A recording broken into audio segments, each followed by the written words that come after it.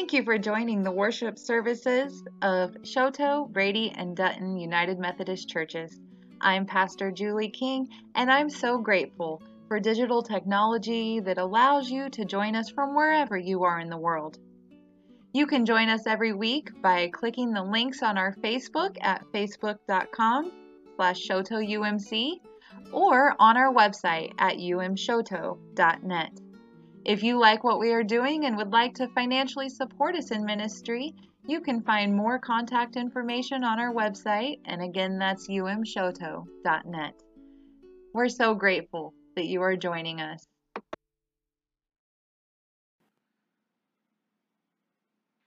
Our scripture reading this week is from James chapter 1, verses 17 through 27.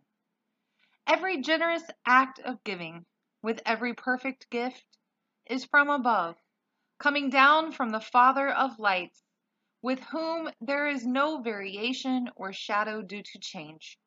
In fulfillment of his own purpose, he gave us birth by the word of truth, so that we would become a kind of first fruits of his creatures. You must understand this, my beloved. Let everyone be quick to listen, slow to speak, slow to anger. For your anger does not produce God's righteousness. Therefore rid yourselves of all sordidness and rank growth of wickedness, and welcome with meekness the implanted word that has the power to save your souls. But be doers of the word and not merely hearers who deceive themselves. For if any are hearers of the word and not doers, they are like those who look at themselves in a mirror. For they look at themselves and, on going away, immediately forget what they were like. But those who look into the perfect law, the law of liberty, and persevere, being not hearers who forget, but doers who act, they will be blessed in their doing. If any think they are religious, but do not bridle their tongues, but deceive their hearts, their religion is worthless. Religion that is pure and undefiled before God the Father is this: to care for orphans and widows in their distress, and to keep oneself unstained by the world. This is the word of God for the people of God. Thanks be to God. Amen.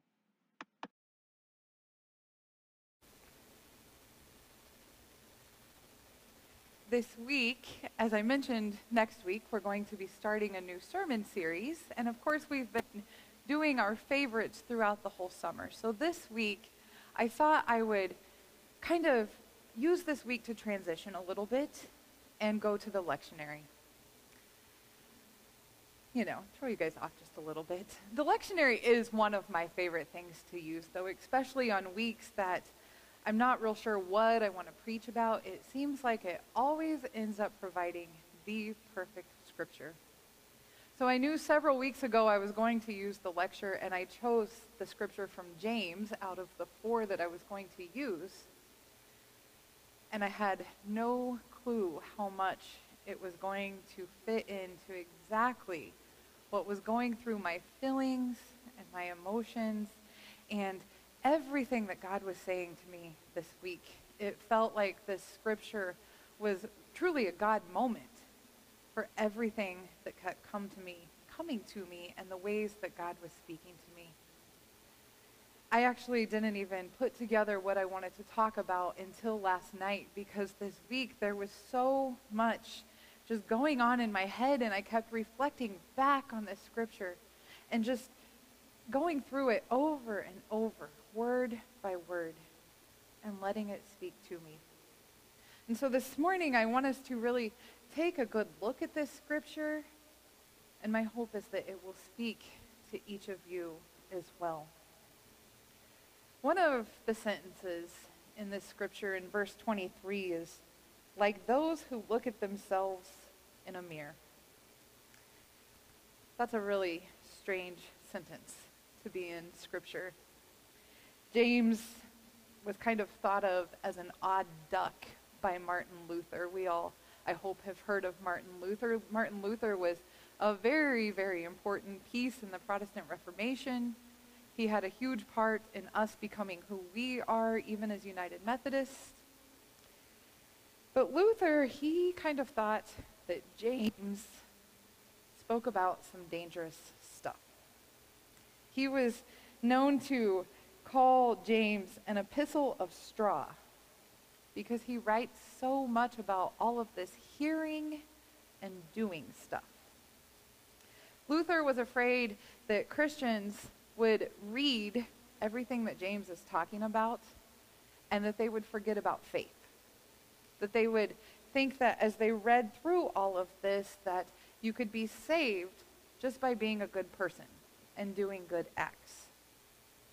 Now, it's not that Luther thought that doing good or being a good person or helping out other people was bad. He did all of those things himself. He was just very concerned that people would forget about the Christ part of it, about having faith and about having a belief that Jesus had saved them from their sins. And Luther was very strong on that belief in that, yes, doing good acts and being a doer is important, but having a strong faith is even more important.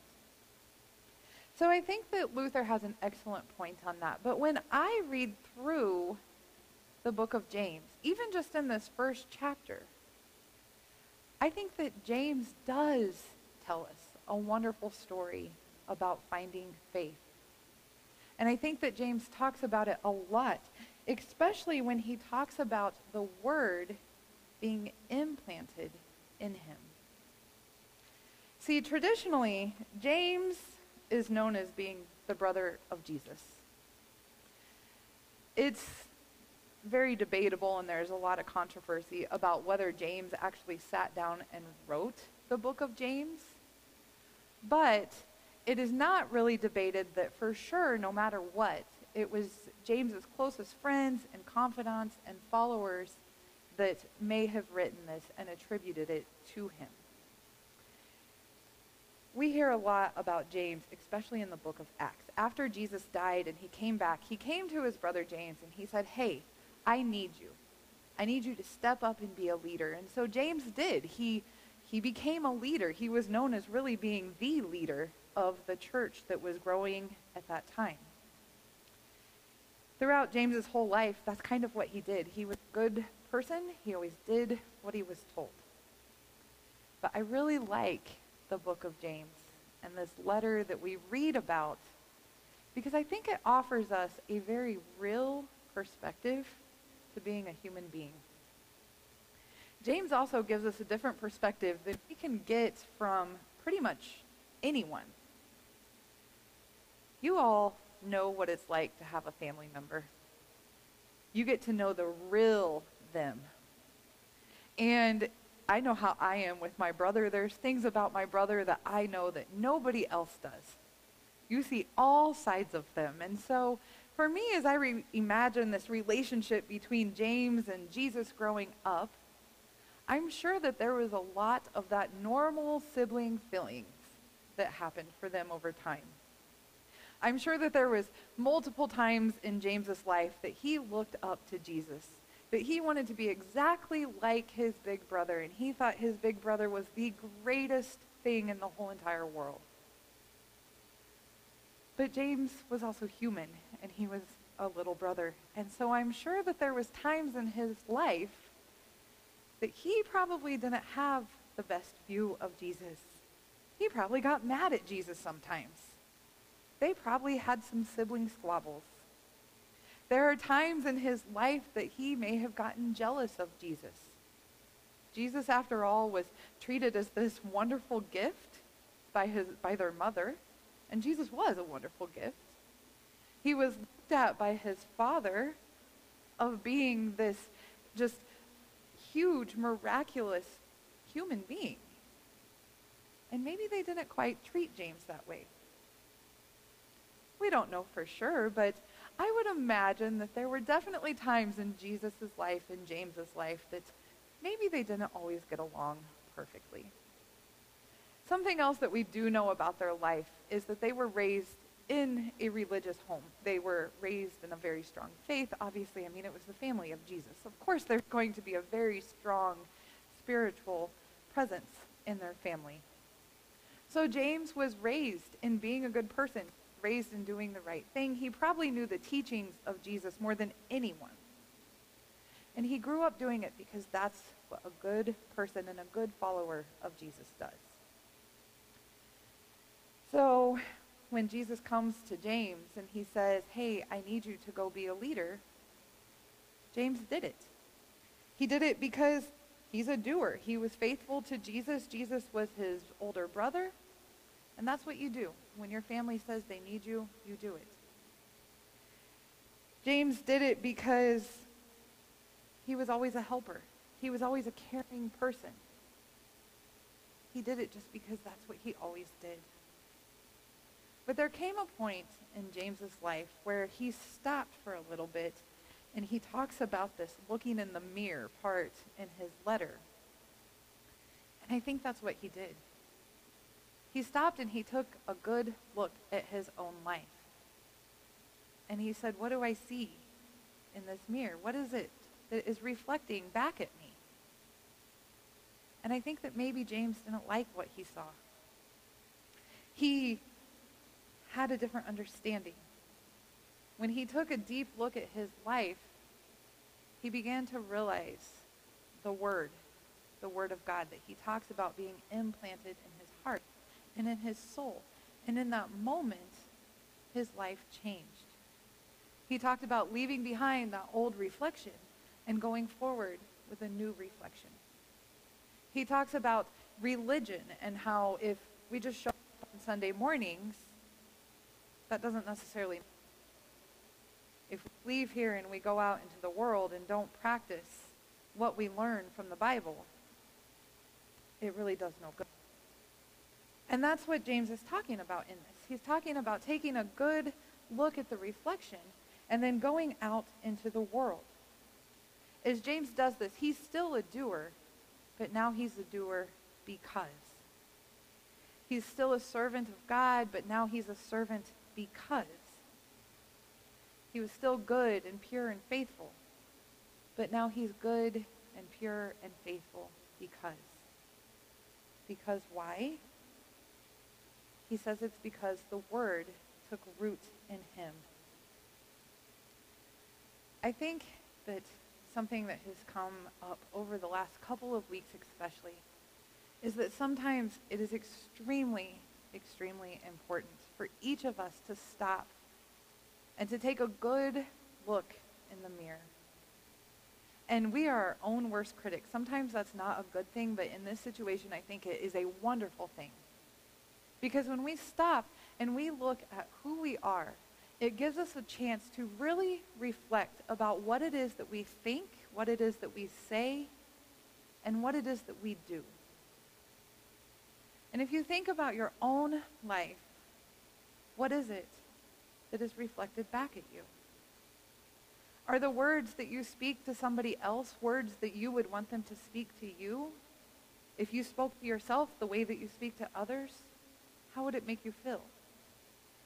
Or if you think about yourself the way that you've been thinking about others, are those good thoughts? Or your actions, things that you've done, are they good?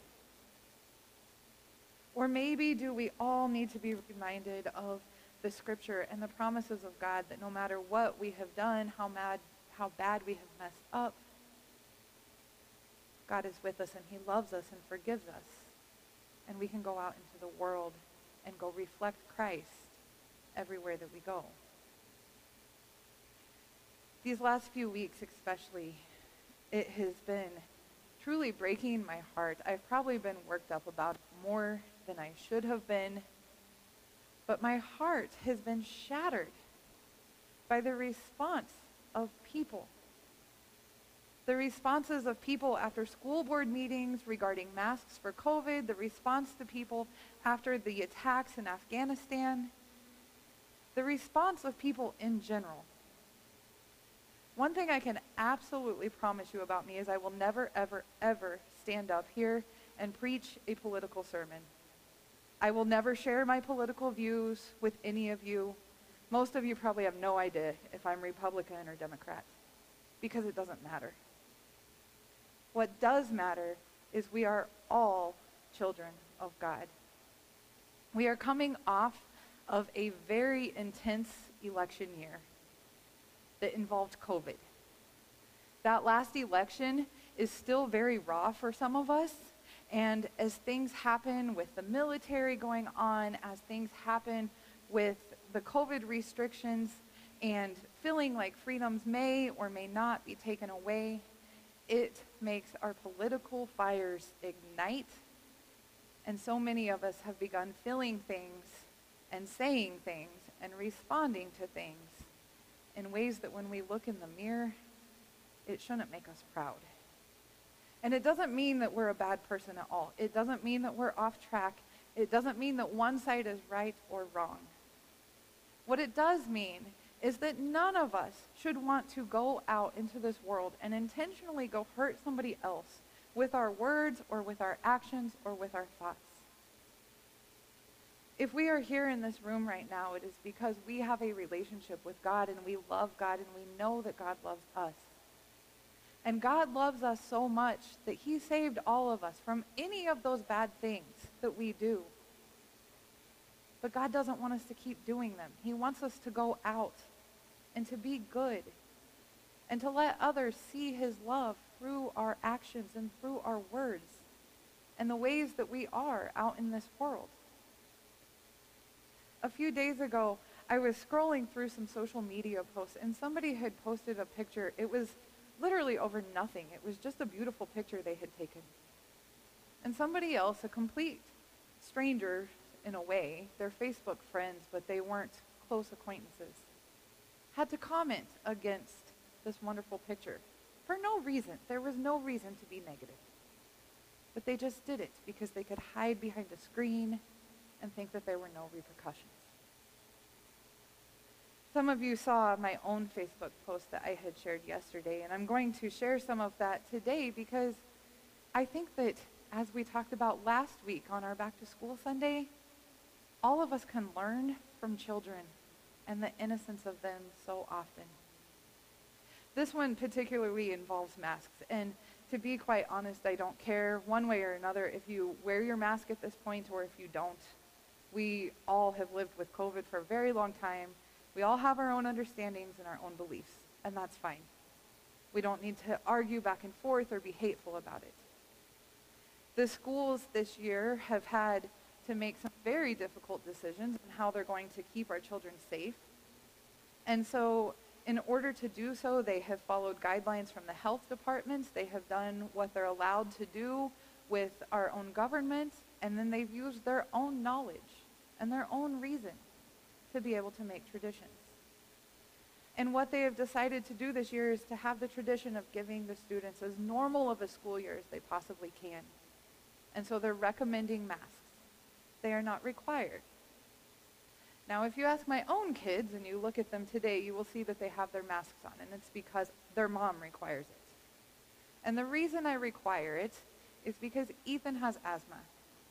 He has spent a lot of days in his 11 years in the hospital, and it was without COVID. If he were to get COVID, the odds of him just going along and healing from it at home are pretty slim. He would very likely end up in the hospital, and very likely I would not be able to be there by his side. All of our hospitals are filling up quickly, and there's a good chance that he might get transferred to Salt Lake City or Seattle or who knows where. And as a mother, I can't allow my child to have that happen to them. So my kids wear their masks. That's our choice. That's what we do. Unfortunately, they went to school, and they had kids questioning them. They had kids making comments about it. And then as I began talking to some of my friends about it, I realized that there were some kids that had gotten made fun of on the playground so bad before even walking in the door on the first day of school that they were in tears, getting made fun of for wearing their masks. There's really no reason for it. The calling each other names or making somebody feel bad because of how they believe or what their actions are is not Christ-like. Each one of us are completely entitled to feel how we want. but we should never strive to hurt somebody else. We are called to be good people, to love each other, and to be respectful to each other. And the thing that sticks out to me in this scripture the most is this wonderful reminder that everyone should be quick to listen, that we should be slow to speak, and that we should be slow to anger. That's easier said than done sometimes, especially when it is a hot button issue that can really get us fired up. It's easy to get outraged and to just let our words vomit out of our mouth and then we can't take them back. But that's not what we're called to do. So today, my hope is that each of us will learn a wonderful lesson from James. That each of us will be able to stop and to take a look in the mirror, and we will think about that reflection, what it is that we see coming back to us in our words, in our actions, and in our thoughts. This is a very personal thing for each of you to consider yourselves. And it is a very personal thing to be able to stop somebody else when you see it getting heated in a conversation, whether it be in person or online, to stop somebody and say, hey, let's see how we can talk about this nicely. Let's look at how things are. Let's try to understand each other. And let's be nice to each other and not hateful. That is my hope this week, that we will all stop, that we will look and listen to what it is that we are saying and doing. And then we will let the Word of God be implanted on our hearts and on our souls. And we won't walk away from that mirror and go back to what we were doing. Instead, we will take the Word of God and the love of God with us, and that we will go show that love to others. Amen. This morning, our hymn of reflection is Give Thanks, and it will be up here on the screen, and if you would like to follow along, it's in the Faith We Sing hymnal, number 2036.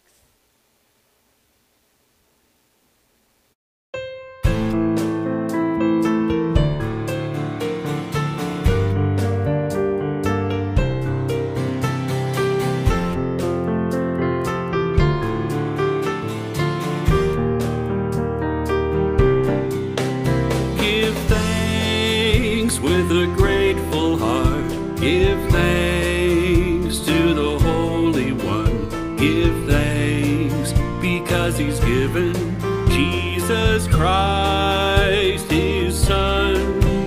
Give thanks with a grateful heart. Give thanks to the Holy One. Give thanks because He's given Jesus Christ, His Son. And now let the weak say, I am strong. Let the poor say, I am rich, because of what the Lord has done for us. And now let the weak say, I am strong. Let the poor say, I am rich, because of what the Lord has done for us. Give thanks with a grateful heart. Give thanks to the Holy One. Give thanks because He's given Jesus Christ, His Son. Give thanks with a grateful heart. Give thanks to the Holy One. Give thanks because He's given Jesus Christ, His Son. And now let the weak say, I am strong. Let the poor say, I am rich, because of what the Lord has done for us. And now let the weak say, I am strong. Let the poor say, I am rich,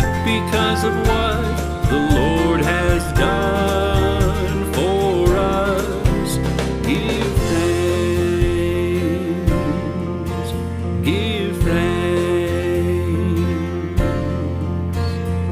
Give thanks.